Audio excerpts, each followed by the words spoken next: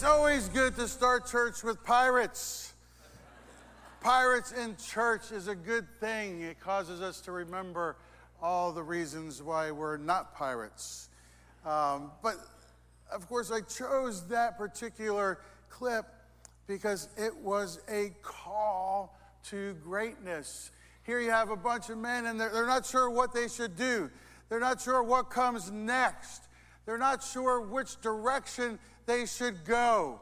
They really need a class on Tuesday nights, Tuesday night solutions, doing what a woman tells you you should do. And so this woman, Miss Swan, there she is, she rises up and she tells them who they are. And she looks at them in their ordinary pirate-ness.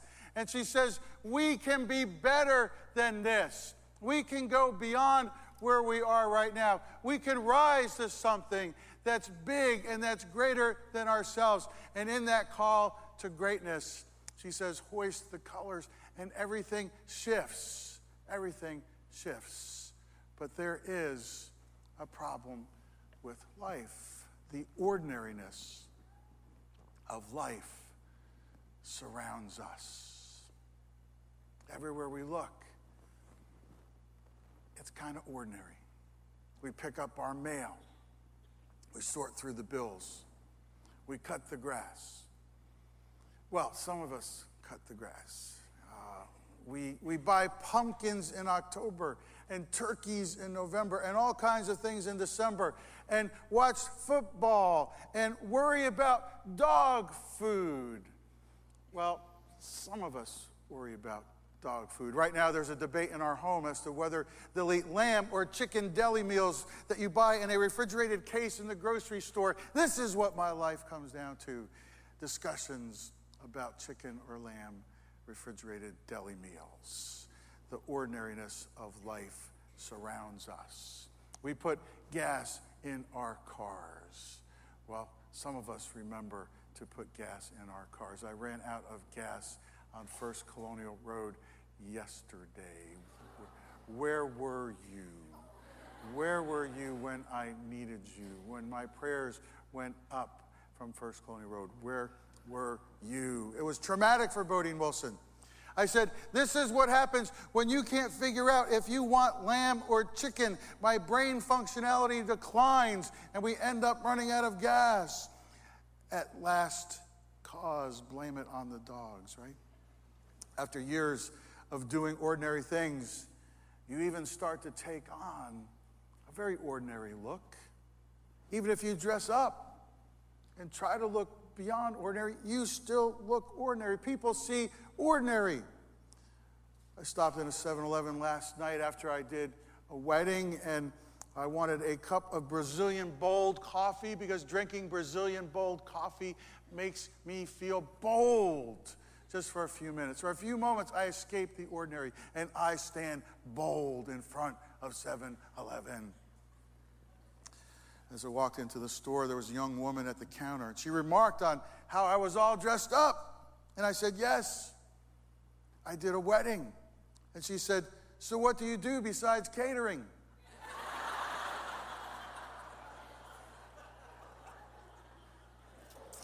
And I just looked at her and said, I argue with dogs and I run out of gas.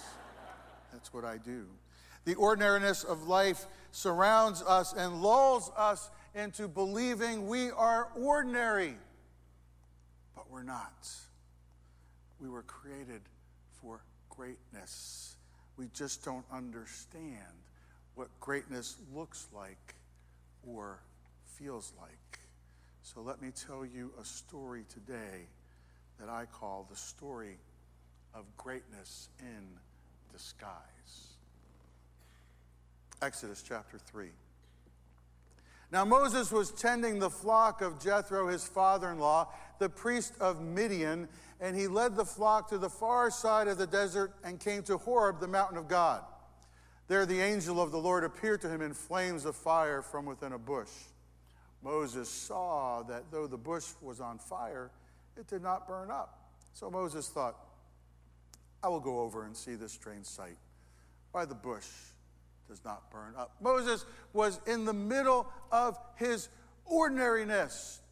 He was a shepherd. He took care of sheep day after day, month after month, year after year. That's who he was. He looked ordinary. He talked about ordinary things. Everything around him was ordinary. The ordinariness of life surrounded him. And so in the middle of all that, he sees something that's a little different. He goes, in the middle of my ordinary life, there's something that's not so ordinary. I will go over and look upon this thing.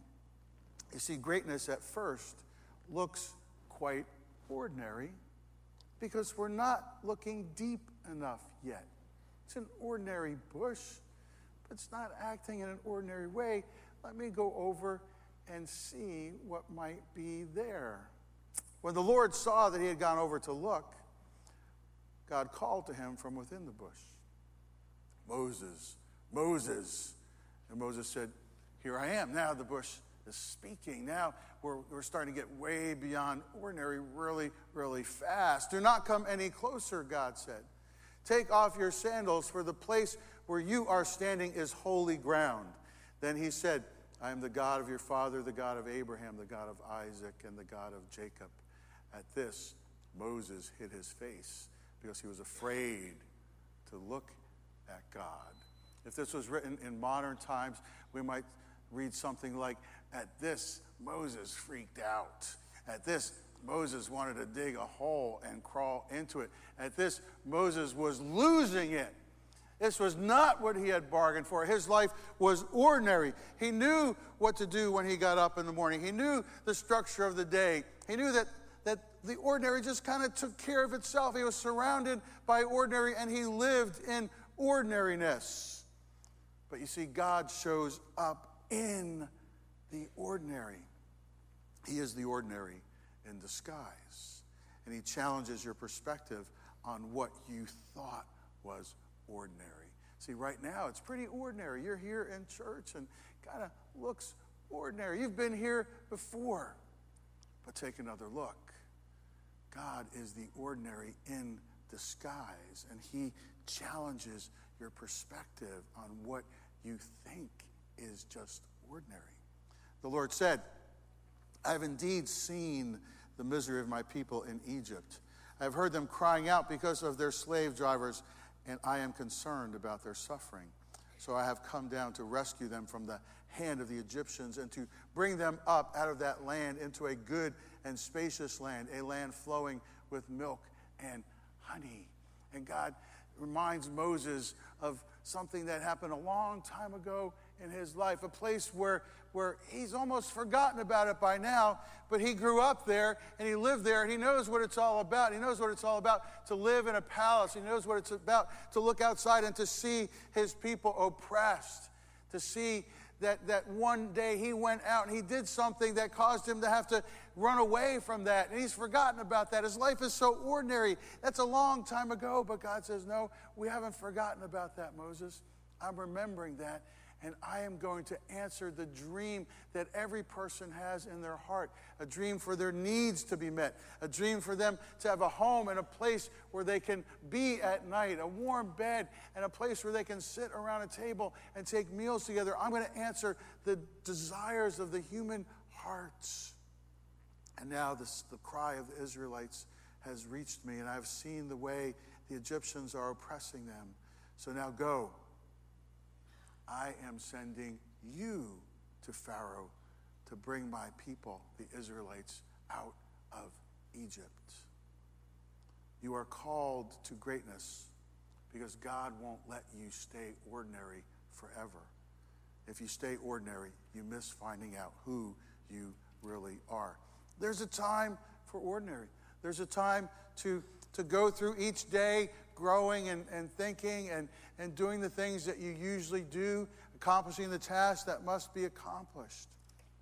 But if God just lets you do that for the entirety of your life, you miss finding out who you really are.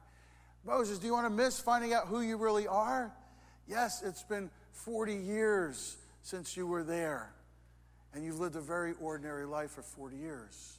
But Moses, you weren't there for nothing. You didn't learn about leadership for nothing. I didn't put you there for nothing. I didn't pull you out of a river for nothing and put you into a royal family for nothing. I have greater purposes and greater plans for you, far beyond what you can think. I'm going to take you from your ordinariness. I'm going to call you into something that is great. But Moses said to God, who am I? Why'd you call me? Why'd you pick me? Who am I? I'm ordinary. I'm a shepherd guy now. That I should go to Pharaoh and bring the Israelites out of Egypt. I like ordinary. Ordinary works for me. And so often we find ourselves in that place with God. I like ordinary, God. Ordinary works for me. I understand ordinary. I understand my job and I understand what I'm supposed to do. And I'm almost close to retirement now, and I've got sort of things that are planned out, and I'm going to do this and I'm going to do that. And things are kind of ordinary, but I can count on ordinary. I can control ordinary. And God says that's exactly the problem with ordinary. You got your hands all over it. You got it all tied down. You got it all tied up in a neat package with a bow. Yeah, you can control ordinary, but then you will never understand who you really are. You'll never understand who I really am. Who am I that I should go to Pharaoh and bring the Israelites out of Egypt? When confronted with greatness, you will make excuses about why you can't attend the training program. I'm really busy at that time, God. And what about tomorrow? Well, I'm really busy. Actually, I'm busy at that time most of the day, 365 days a year. I'm kind of busy with being ordinary. Can you kind of pass me by right now? Maybe you made a mistake and you didn't really want me. When confronted with greatness, we all somehow want to make excuses about why ordinary kind of works. And God said, I will be with you. You're not going alone, and you don't have to do this alone.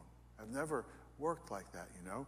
And this will be the sign to you that it is I who have sent you. When you have brought the people out of Egypt, he's got it all the way down to the end result. When you have brought the people out of Egypt, Moses hasn't even decided to go yet. When you have brought the people out of Egypt, you will worship God on this mountain. Moses said to God, well, just suppose this happens. Suppose I go and say to them, the God of your fathers has sent me to you, and they ask me, what is his name? Then what shall I tell them? I don't even know your name. We haven't even been properly introduced. Do you have any kind of ID? Is there a letter? Is there a work order? Is there some official document here? Something that has a seal on it. You know, down here, when it's really important, there's always like a seal on something. God said to Moses, I am who I am. This is what you are to say to the Israelites. I am has sent me to you. And you can imagine Moses in that moment thinking, I liked ordinary a lot better than this. God also said to Moses, say to the Israelites, the Lord, the God of your fathers, the God of Abraham, the God of Isaac, and the God of Jacob has sent me to you. So God takes a little bit of pity on him and says, we're just going to tie it into a few historical markers that they should know and understand.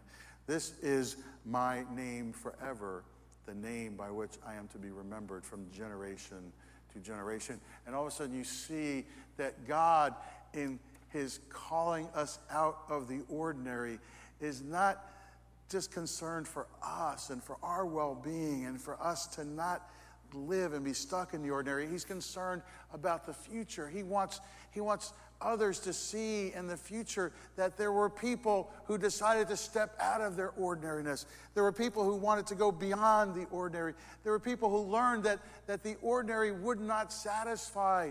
It would not bring the kind of hope that needs to be birthed in the human heart so that the experience of life becomes real and passionate and good all the time. The call to greatness is always rooted in responding faithfully to the God who is faithful from generation to generation. And you begin to understand something about greatness. You can't manufacture greatness. You can't manufacture it. You can't make it up, doesn't come out of a box. It is a gift. And that's the problem with the world. The world says we can manufacture greatness. We can somehow program it. We can put it all together and then it'll be great. And it's great for a moment. And then it kind of fades out. And we'll manufacture some more greatness. It'll be great for a little bit of time. And then it kind of fades out and you're back to feeling kind of empty inside. The reality is that you can't manufacture greatness. You can only receive it as a gift from God. When God calls you out of the ordinary into what will be transformed by his faithfulness from generation to generation into greatness, now you are in the middle of the real action of what drives the universe. You think this is ordinary. You say, I've been here before. Take a look around. It's not ordinary at all. Go assemble the elders of Israel and say to them, the Lord, the God of your fathers, the God of Abraham, Isaac, and Jacob, appeared to me and said, I have watched over you and have seen what has been done to you in Egypt, and I have promised to bring you up out of your misery in Egypt into the land of the Canaanites, Hittites, Amorites, Perizzites, Hivites, and Jebusites, a land flowing with milk and honey. In those days, they didn't have zip codes. They just had ite codes. You had Perizzites, Hivites, Hittites, Canaanites, the ite codes. And it's going to be a place where your wildest dreams are going to be realized. He's given Moses the specifics now of what he is called to do out of the ordinariness of his life. The elders of Israel will listen to you. Why will they listen? Because people know that they're called to something more. And when they hear that they are called into something more out of their ordinariness, they will listen to you. Then you and the elders are to go to the king of Egypt and say to him, the Lord, the God of the Hebrews, has met with us. Let us take a 3-day journey into the desert to offer sacrifices to the Lord our God. But I know that the king of Egypt will not let you go unless a mighty hand compels him. So I will stretch out my hand and strike the Egyptians with all the wonders that I will perform among them. After that, he will let you go. God even gives him the end of the story. You are going to go. You are going to walk out. I will make this happen for you. I'm just asking you, Moses, to step out of the ordinariness of your life into this gift of something great.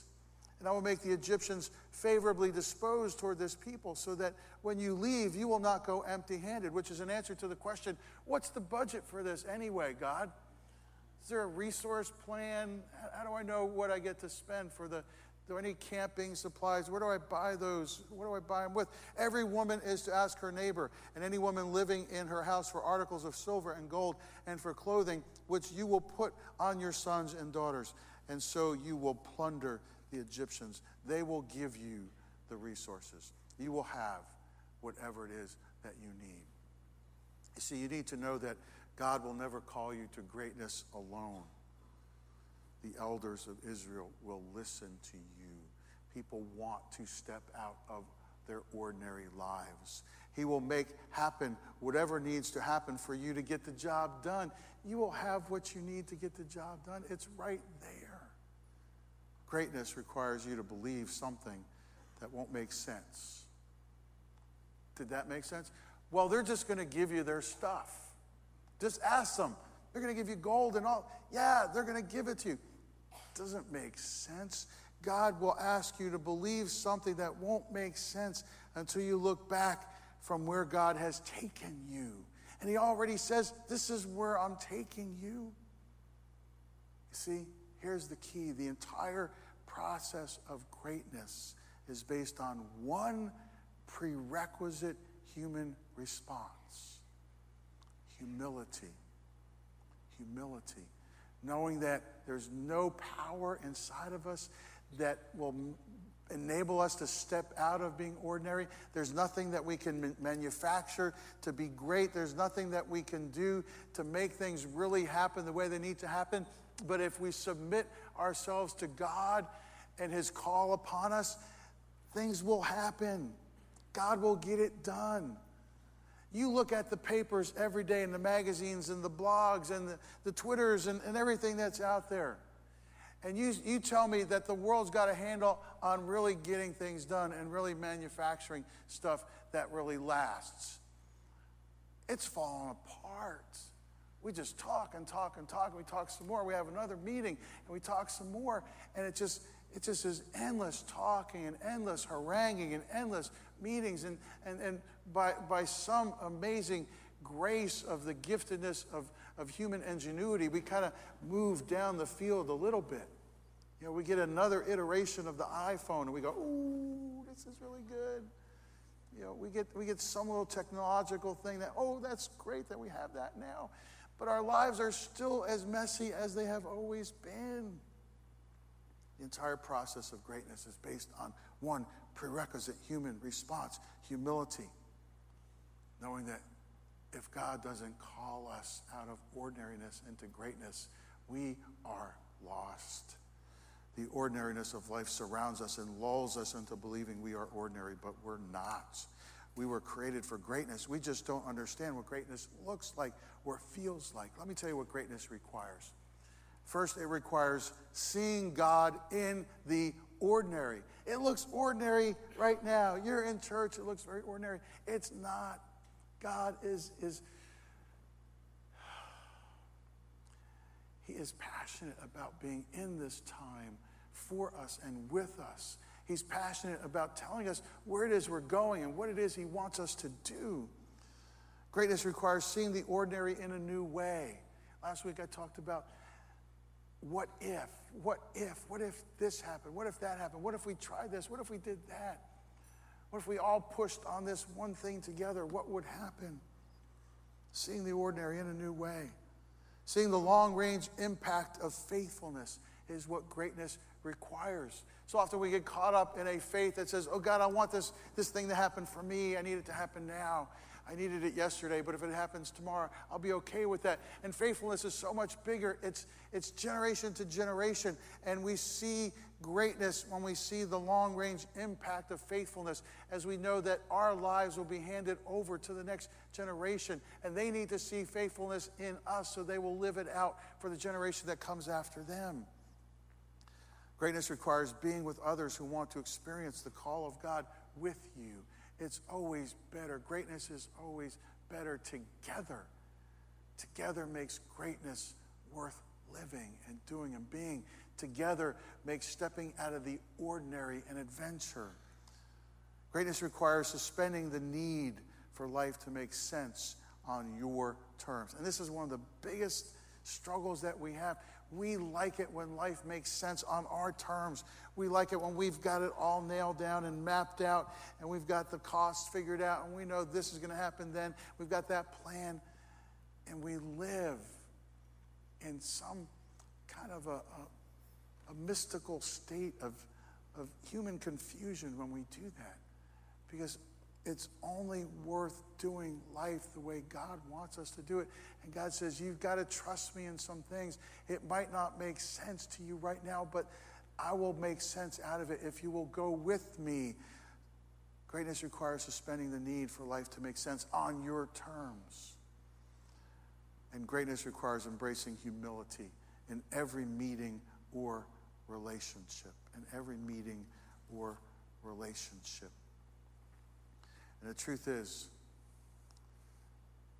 that you and all of us are in the throes of living this out all the time. Noah had to live this way. You take these principles and you can plug them into just about every story in the Bible, every life that was called out of being ordinary into what God was trying to do that was great. It all works this way. Noah had to live this way. Esther was called to this. Mary experienced this. Paul had to accept this biblical paradigm, and the truth is that we all do. The ordinary wages war in our minds. It bombards us with everyday tasks and boxes to check and things to clean up and demands to respond to in the hopes of keeping us from seeing that greatness is just a layer or two below the surface all the time. We know we need greatness. We know we can't survive without greatness. We know that greatness is what life is all about. We know it intuitively, but so often we settle for watching it happen for someone else, never believing it is right there in front of us all the time. There are 3 questions our hearts always ask when it comes to issues of greatness, the call of greatness. What's it going to cost me? The answer to that is simple. It's going to cost you everything you have. Greatness always does, you know. The second question of your heart is, what are they going to think? And you can plug anybody into they, your parents, they, your spouse, they, your friends, the people that you work with. What are they going to think about me? I have an ordinary life. How do I explain greatness? And you're calling me to something? I remember being in my grandmother's apartment in New York. I'd only been a Christian for maybe a year or 2. Had long hair. I was wearing this crazy bow tie. I looked like some character out of a Woody Allen story, you know, crazy glasses, bell-bottom pants, you know, but I believe in Jesus. And my grandmother says to me, "Why do you have to do this? Why do you have to do this? Why?" But I would not let questions like that keep me from listening to a call out of being ordinary into whatever it was that God wanted for my life. You're going to say, what's it going to cost me? It's going to cost you everything. Greatness always does, you know. What are they going to think? They're not going to understand. Whoever is they never understand. It's not your problem that they don't understand. And the third question of your heart is, will I be all alone? Will I end up being all alone? The answer is no. You'll never be all alone, because there will always be people who want to step out of the ordinariness that surrounds them to do something great for God as they hear God call them to something. That's really the question. What will you die for? What shall we die for then? Tony Blair, in an article in Time magazine on September the 13th, that was titled "A Call to Greatness," by the way, wrote this: "But the real test of leadership, amongst all the tests of policy, judgment, politics, and ability, but the real test of leadership is whether in the final analysis you put the country first, that ultimately you are prepared to put what you perceive to be the common good of the nation before your own political self. It is the supreme test." And then you go back and you look at Philippians chapter 2, and you see something so big and so wonderful and so amazing. Your attitude should be the same as that of Christ Jesus, who, being in very nature God, did not consider equality with God something to be grasped, but made himself nothing, but emptied himself, taking the very nature of a servant, being made in human likeness, and being found in appearance as a man, he humbled himself and became obedient to death, even death on a cross. And what shall we die for? Your attitude should be the same as that of Christ Jesus, who a long time ago spoke through a burning bush to an ordinary man, an ordinary shepherd, and said, "We've got something to do together now. We've got something to do that's bigger than your ordinariness." Imagine a church that calls you to greatness. That's where this church began 18 years ago. There was There was a meeting in a small banquet room in a small out-of-the-way hotel.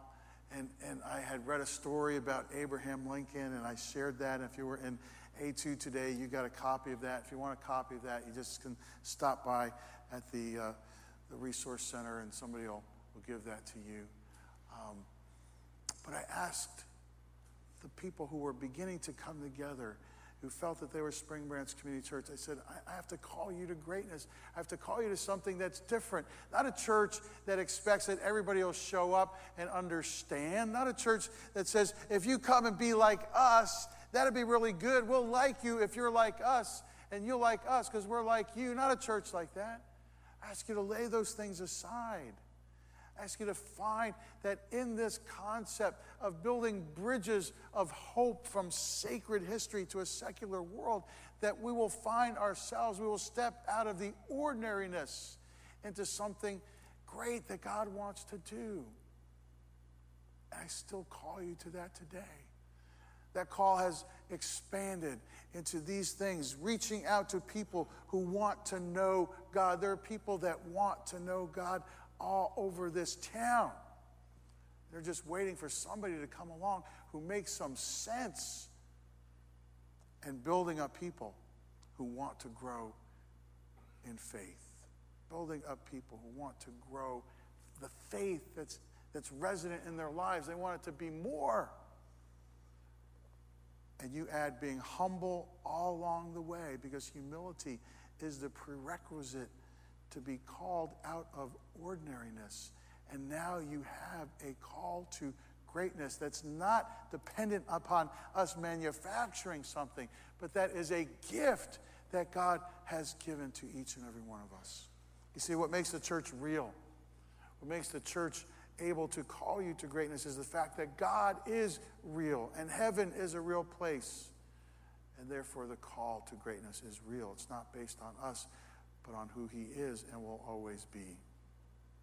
The ordinariness of life surrounds us and lulls us into believing we are ordinary, but we're not. We were created for greatness. We just don't understand what greatness looks like or feels like. So let me tell you, it looks like right now. It looks like this. It looks like here we are, and we're gathered together, and there's something big God wants us to do. We just have to decide if we're going to step into that call, out of being ordinary into something that is a gift. And it feels like humility. It feels like, I can't do this. I don't have the strength to do this. I don't have the resources to do this. And God says, that's it. That's part of the gift too. I will give you the resources. I will give you the strength. It's whatever he asks us to do when he shows up in his most ordinary disguise. Jesus. What then shall we die for? I think it's worth dying for, stepping out of ordinariness into the call that God puts upon us for greatness. Dear Heavenly Father,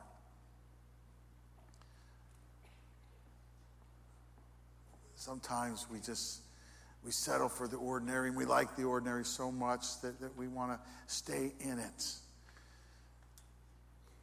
It feels right and it feels safe.